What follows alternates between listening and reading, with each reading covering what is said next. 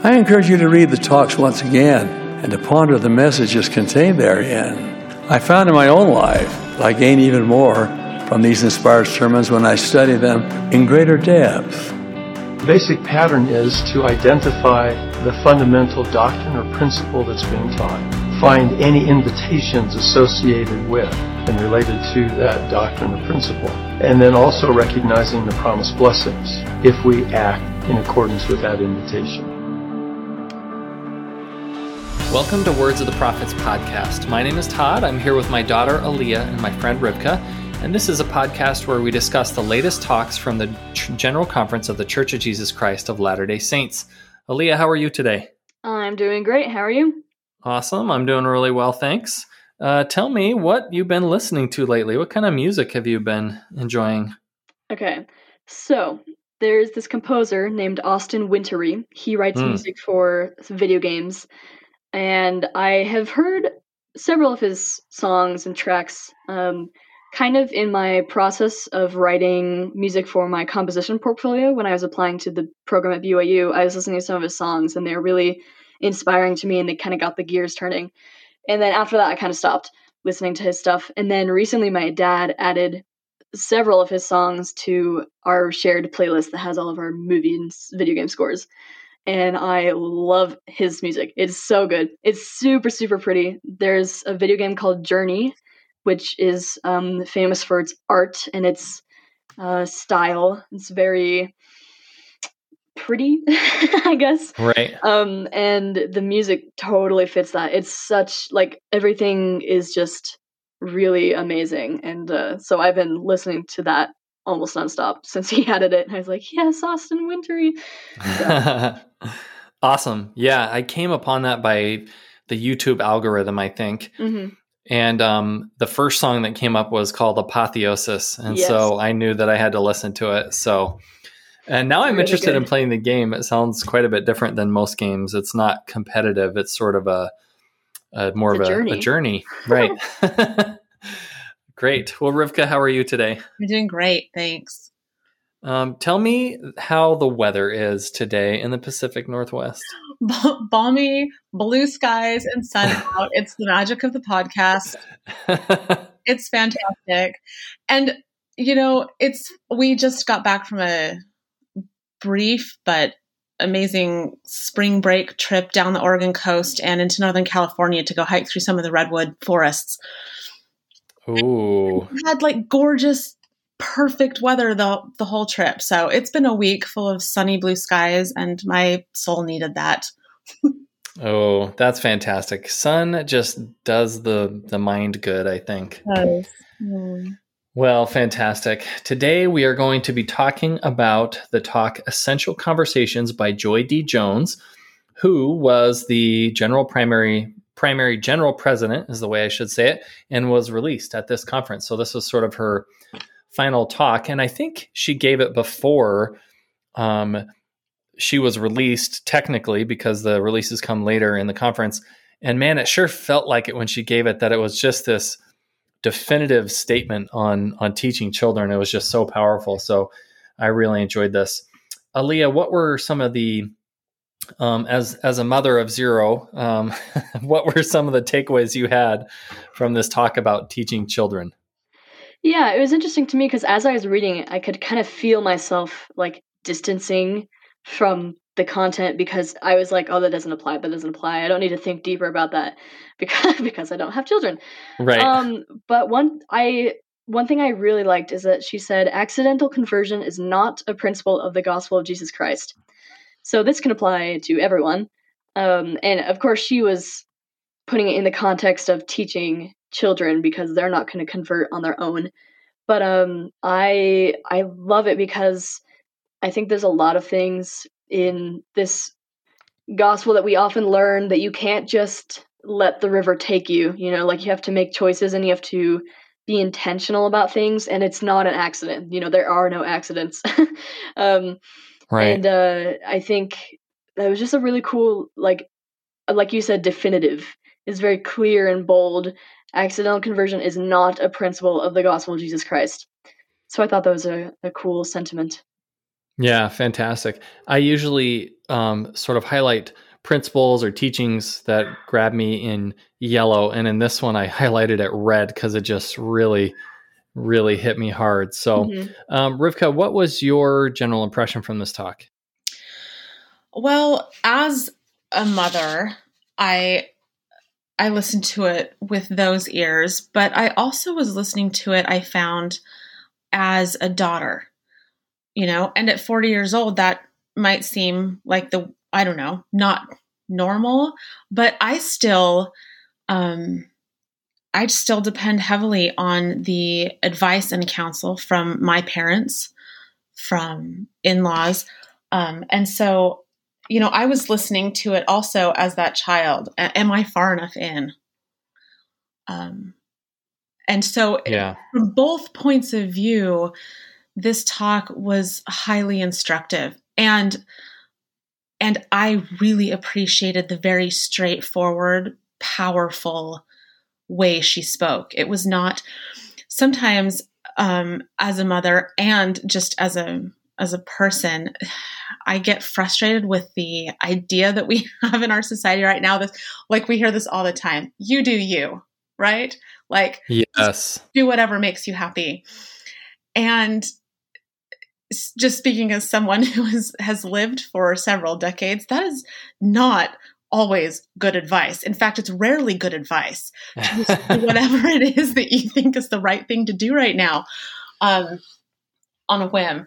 And certainly as a mother, that idea of just, whatever makes you feel happy or comfortable, because life is not always about being comfortable. And in fact, being comfortable in all aspects of life generally means you're making zero progress and you're not really producing anything that, and you need to produce to actually feel like a contributing member of society. So anyway, all of that is to say, I appreciated that she used, terms like training your children, and she brought up the boot camp. All of these things that are so not what you read in a lot of parenting things right now, which is kind of like, let kids be what they're going to do, what they're going to do, and be what they're going to be. And while I can understand some of the underlying ideas behind that, because we are all individuals, and we've talked before on this podcast about talks where we have individual paths that we're walking through mortality. And so that does need to be honored, but there's still, it's a straight and narrow way that we are walking. And there are a lot of ways to walk that path, but there's just the one path to be walking. Indeed. Yeah, that's fantastic.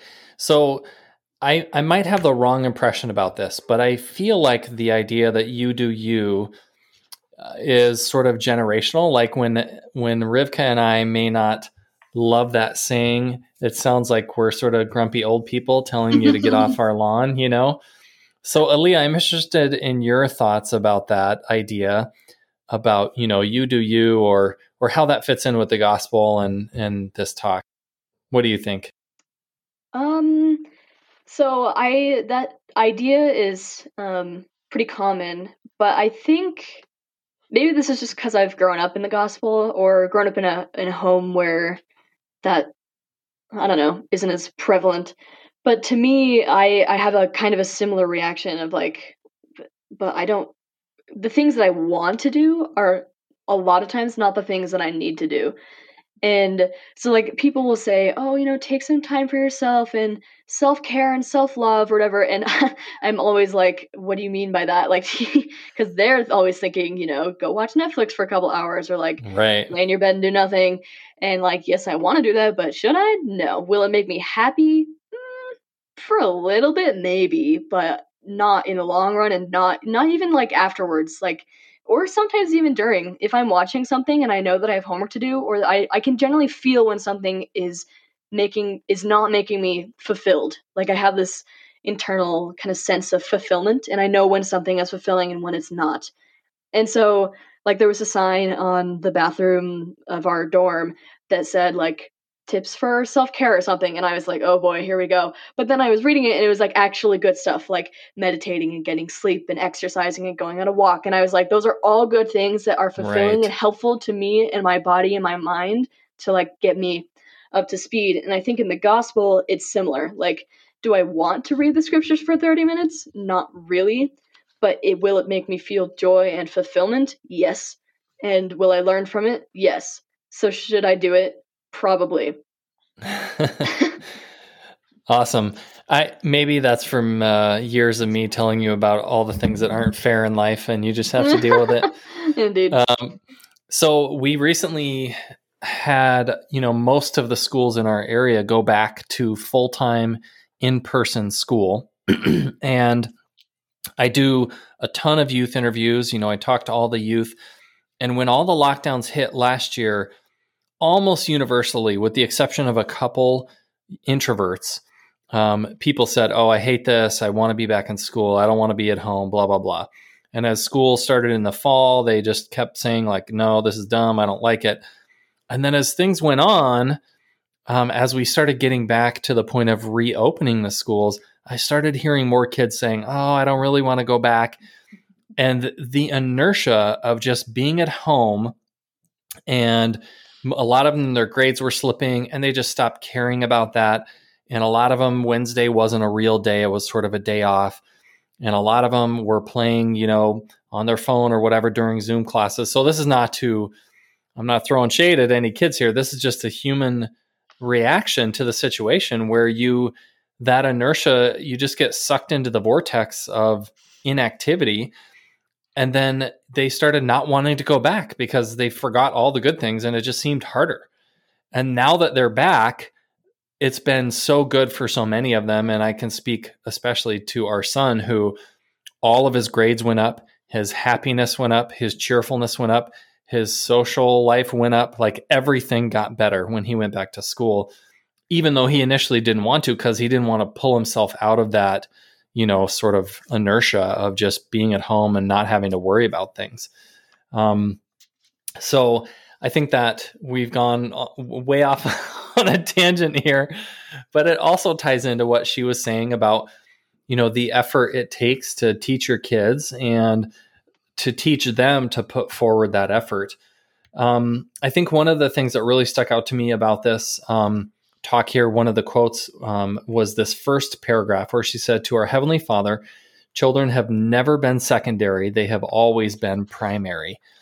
And one of the second counselor in the bishopric in our ward, he likes to say how the primary answers aren't called the primary answers because they're simple or because kids can do them. They're primary because they're fundamental and because they're the first things we should be doing. So, reading scriptures, saying prayers, going to church, and so on. So on his, inspiration, I sort of have started calling them the fundamental answers rather than the primary answers. And I love that she emphasizes like kids are fundamental to the gospel and to our lives. And they should, receive the time and attention that is necessary to help teach them the gospel. So I thought that was a really awesome way to open this. Aaliyah, did you have any other quotes that stuck out to you as you read through this? Yeah, so I liked the parts where she said, I think she was quoting a lot of people when she was saying these too, but that the best time to teach is when they're young because that's when they aren't as susceptible to temptations. And that's when they are dealing with less of their own personal struggles and, noise and issues. So that was interesting to me because I hadn't thought of that before. Like, I didn't even realize that they would be less, susceptible is the word I keep using, but susceptible to Satan's temptations and attacks when they were young. And I guess that's why we don't baptize kids until they're 8, because they don't have the opportunity to sin really until then, until they're accountable and they can actually feel the effects of temptation and work through that. So I thought it was interesting that she said to teach them early because of those reasons, because that's just the best time to do it, is when you can, I guess, place truth in their minds before anything else becomes an option, I guess. Yeah, that's fantastic. And I think, she talked about hearing the noise of their own personal struggles. Like when they're just so simple and innocent, it's so much easier to get through to those fundamental principles. Mm-hmm. So awesome. Rivka, what other quotes stuck out to you? So as I'm sitting here listening to this discussion we're having, I'm remembering a conversation I had with my mother a long time ago when I was still living at home. And I don't remember what led to this conversation, but I must have asked some sort of question about someone concerned that maybe it was religious people, maybe it was LDS people in general, brainwashing their children, right? And some of this kind of, it can sound like that. So I remember asking my mom, like, some question about that. What do you think about it? What do you feel? And her answer has stuck with me forever. She just said, well, I mean, brainwashing is a strong word, but she said, I send you kids out into the world all the time. And there are a lot of different people with a lot of different agendas trying to brainwash you in different ways. So, I mean, why wouldn't I be actively trying to get you to believe what I believe also?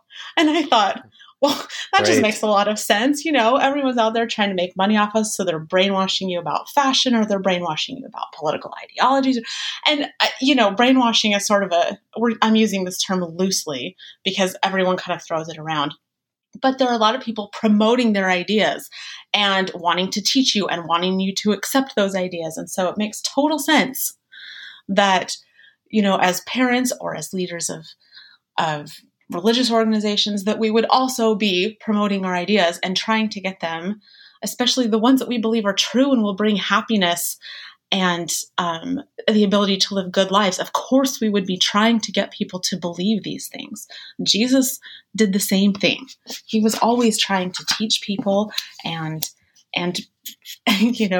promote the ideas of truth that he taught.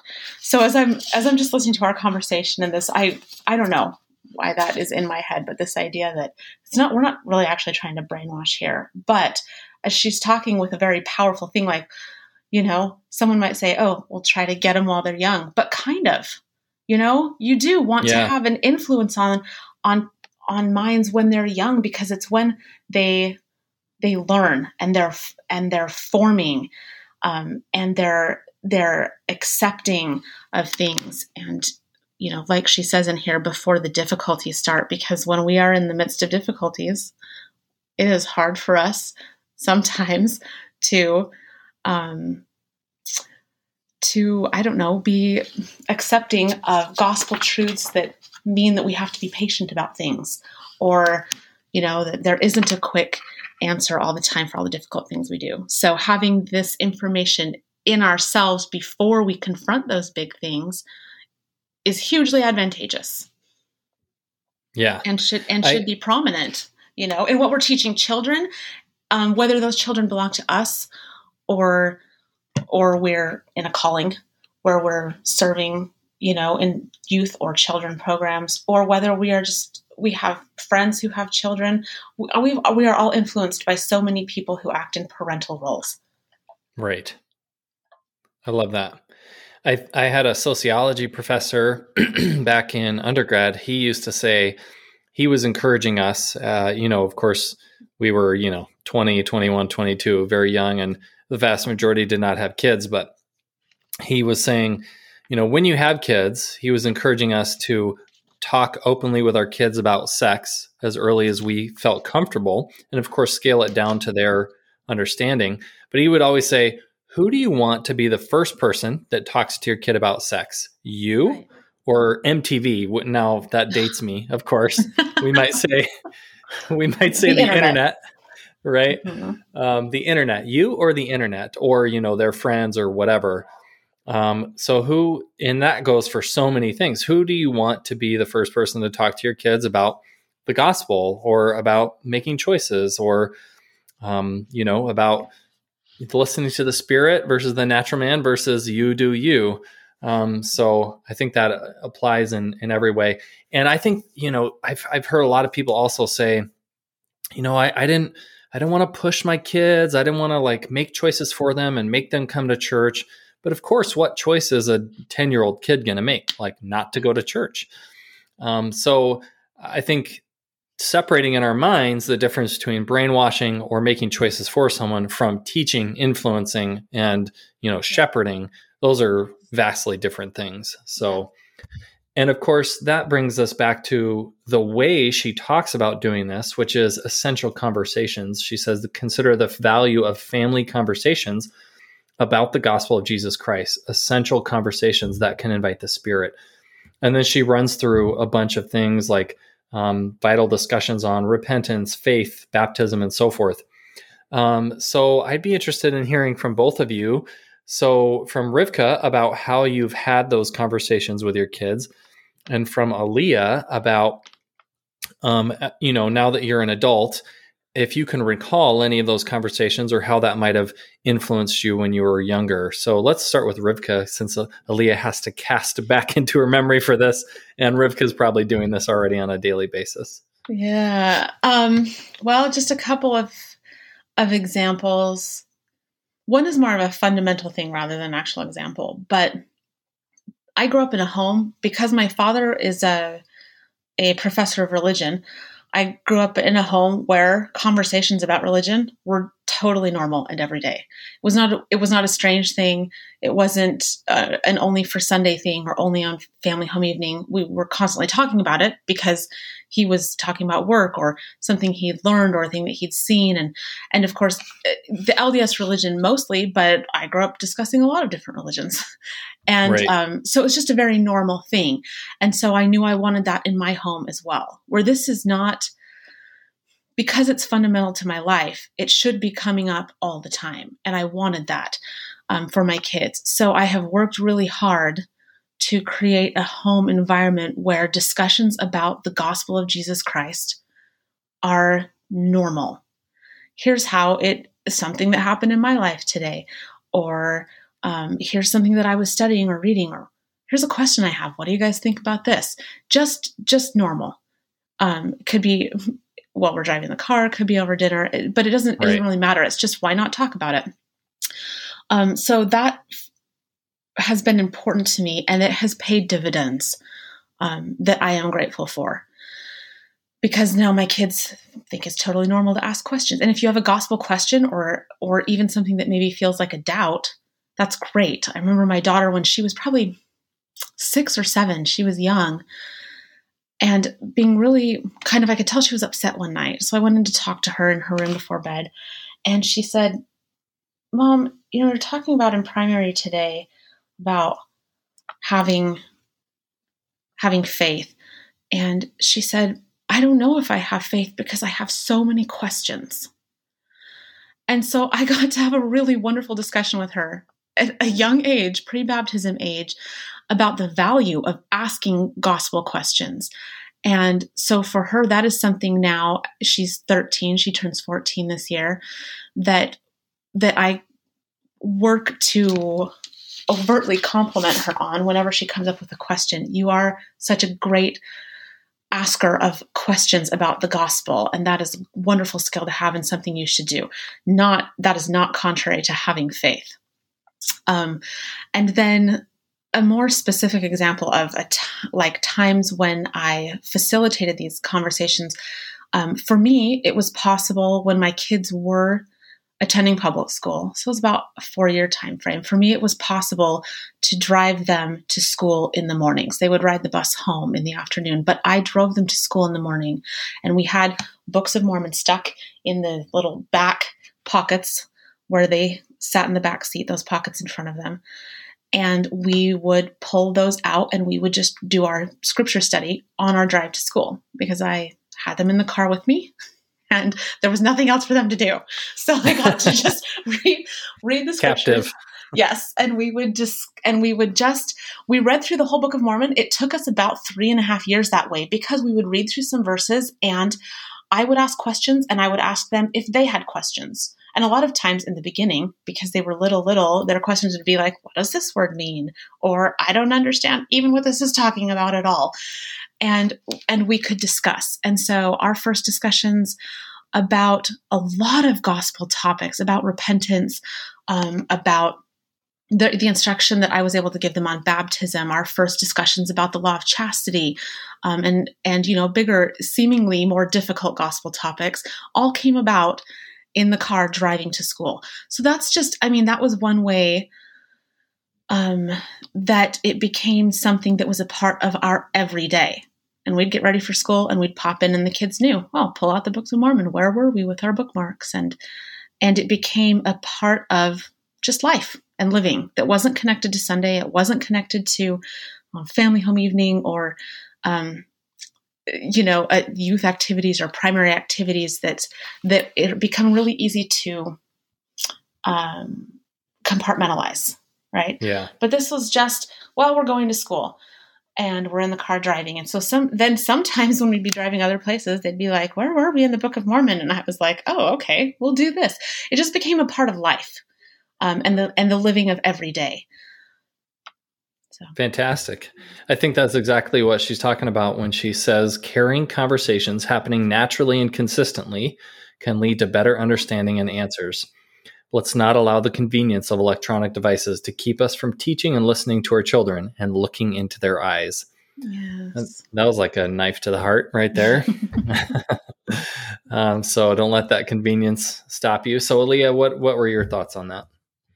So I think that I grew up in am growing up in a similar kind of environment and home where we talk about gospel stuff all the time, and it will just randomly come up, and it's not ever weird or like awkward, and you don't have to like start the conversation by saying like, I have something really deep, or like I'm gonna talk about like the spirit or something. Like we just say it and it just happens. And I think especially recently, like if I scroll through my text history with my dad, half of it is about music or like I'm having muscle cramps, how do I fix it? And then the other half is like I was reading with my friend about charity. What's the difference between charity and love? And like, I read something that said like, God is not a punishing God. What are your thoughts on that? And so like, that's one thing where the convenience of electronics actually helps. And I think those conversations would, of course, be better if I were in person with you. But since I live hours and hours away, it's really nice to just be able to text him and like, I don't like, it's just random out of the blue. Like I just have a question. I say, I'll ask my dad or I'll ask my mom or something. And then they'll just respond with their thoughts. And I think it's just really cool to, because I think Rivka said it well, like, because the gospel is so fundamental to us, like it's so fundamental in the things we talk about in our home. And so, yeah, I think it's really, and it's unifying, and because generally those things are somewhat deeper and more vulnerable than just like, how was the weather or how was school? And so it helps to unify and create a good family environment as a family unit when we talk about those things together as a group. So, yeah, I had a friend who used to, he would say this about funny things. He was trying to be funny. He would say, it's only weird if you make it weird. But I think that really applies to all these things. And if some parts of the gospel are difficult or challenging to talk about, just feeling comfortable, discussing them, even if you don't know all the answers, I think goes a long way to at least creating an open environment where your kids can bring things up, like that tender story about your daughter, Rivka. Yeah. Just feeling comfortable saying, what does this mean? So, if it's a part of your daily, just right. family, culture, you don't have to have that big, awkward chastity talk in one sitting. Right. It's just something that is continually brought up. And then questions can form, or the understanding deepens as they grow into it, or big questions. If you have family members who are no longer active in the gospel or things like that come up, you don't have to have those big things all at one time. And so the pressure's off you as a parent also. You don't have to make a big preparation or a presentation. It's just happening. And if the Spirit is there, the Spirit gives you words. That I can testify to from experience. And it will give them understanding that even your words may not be able to give. Yeah, fantastic. So we're coming up on the end of our time today. So I'm going to ask you both, did either of you find any promises or invitations, or I should reverse that, invitations or promises attached to invitations? And while you're looking for that, I just feel like we can't end this without reading this quote. Children deserve to understand this great truth. Eternity is the wrong thing to be wrong about. So I just loved that. And I think it's part of the summary of the doctrine that she's teaching here, that, we have a responsibility to talk openly and frequently and consistently with our kids about these things, because that's the thing we don't want to be wrong about. So did either of you find an invitation or a promise? At the end, she was saying that we should never, ever give up on them. So she says, as we nurture and prepare our children, we allow for their agency. We love them with all our heart. We teach them God's commandments and his gift of repentance, and we never, ever give up on them. After all, isn't this the Lord's way with each of us? So I guess you could summarize that by saying, teach your children the way that the Lord teaches us. Yeah, that's fantastic. I think that's a great invitation. Rivka, did you have something? Yeah, she says, as children learn and progress, their beliefs will be challenged. But as they are properly equipped, they can grow in faith, courage, and confidence, even in the midst of strong opposition. And considering the fact that we are all children of God, I think this applies to all of us, that we can trust that as we learn and progress, our beliefs will be challenged.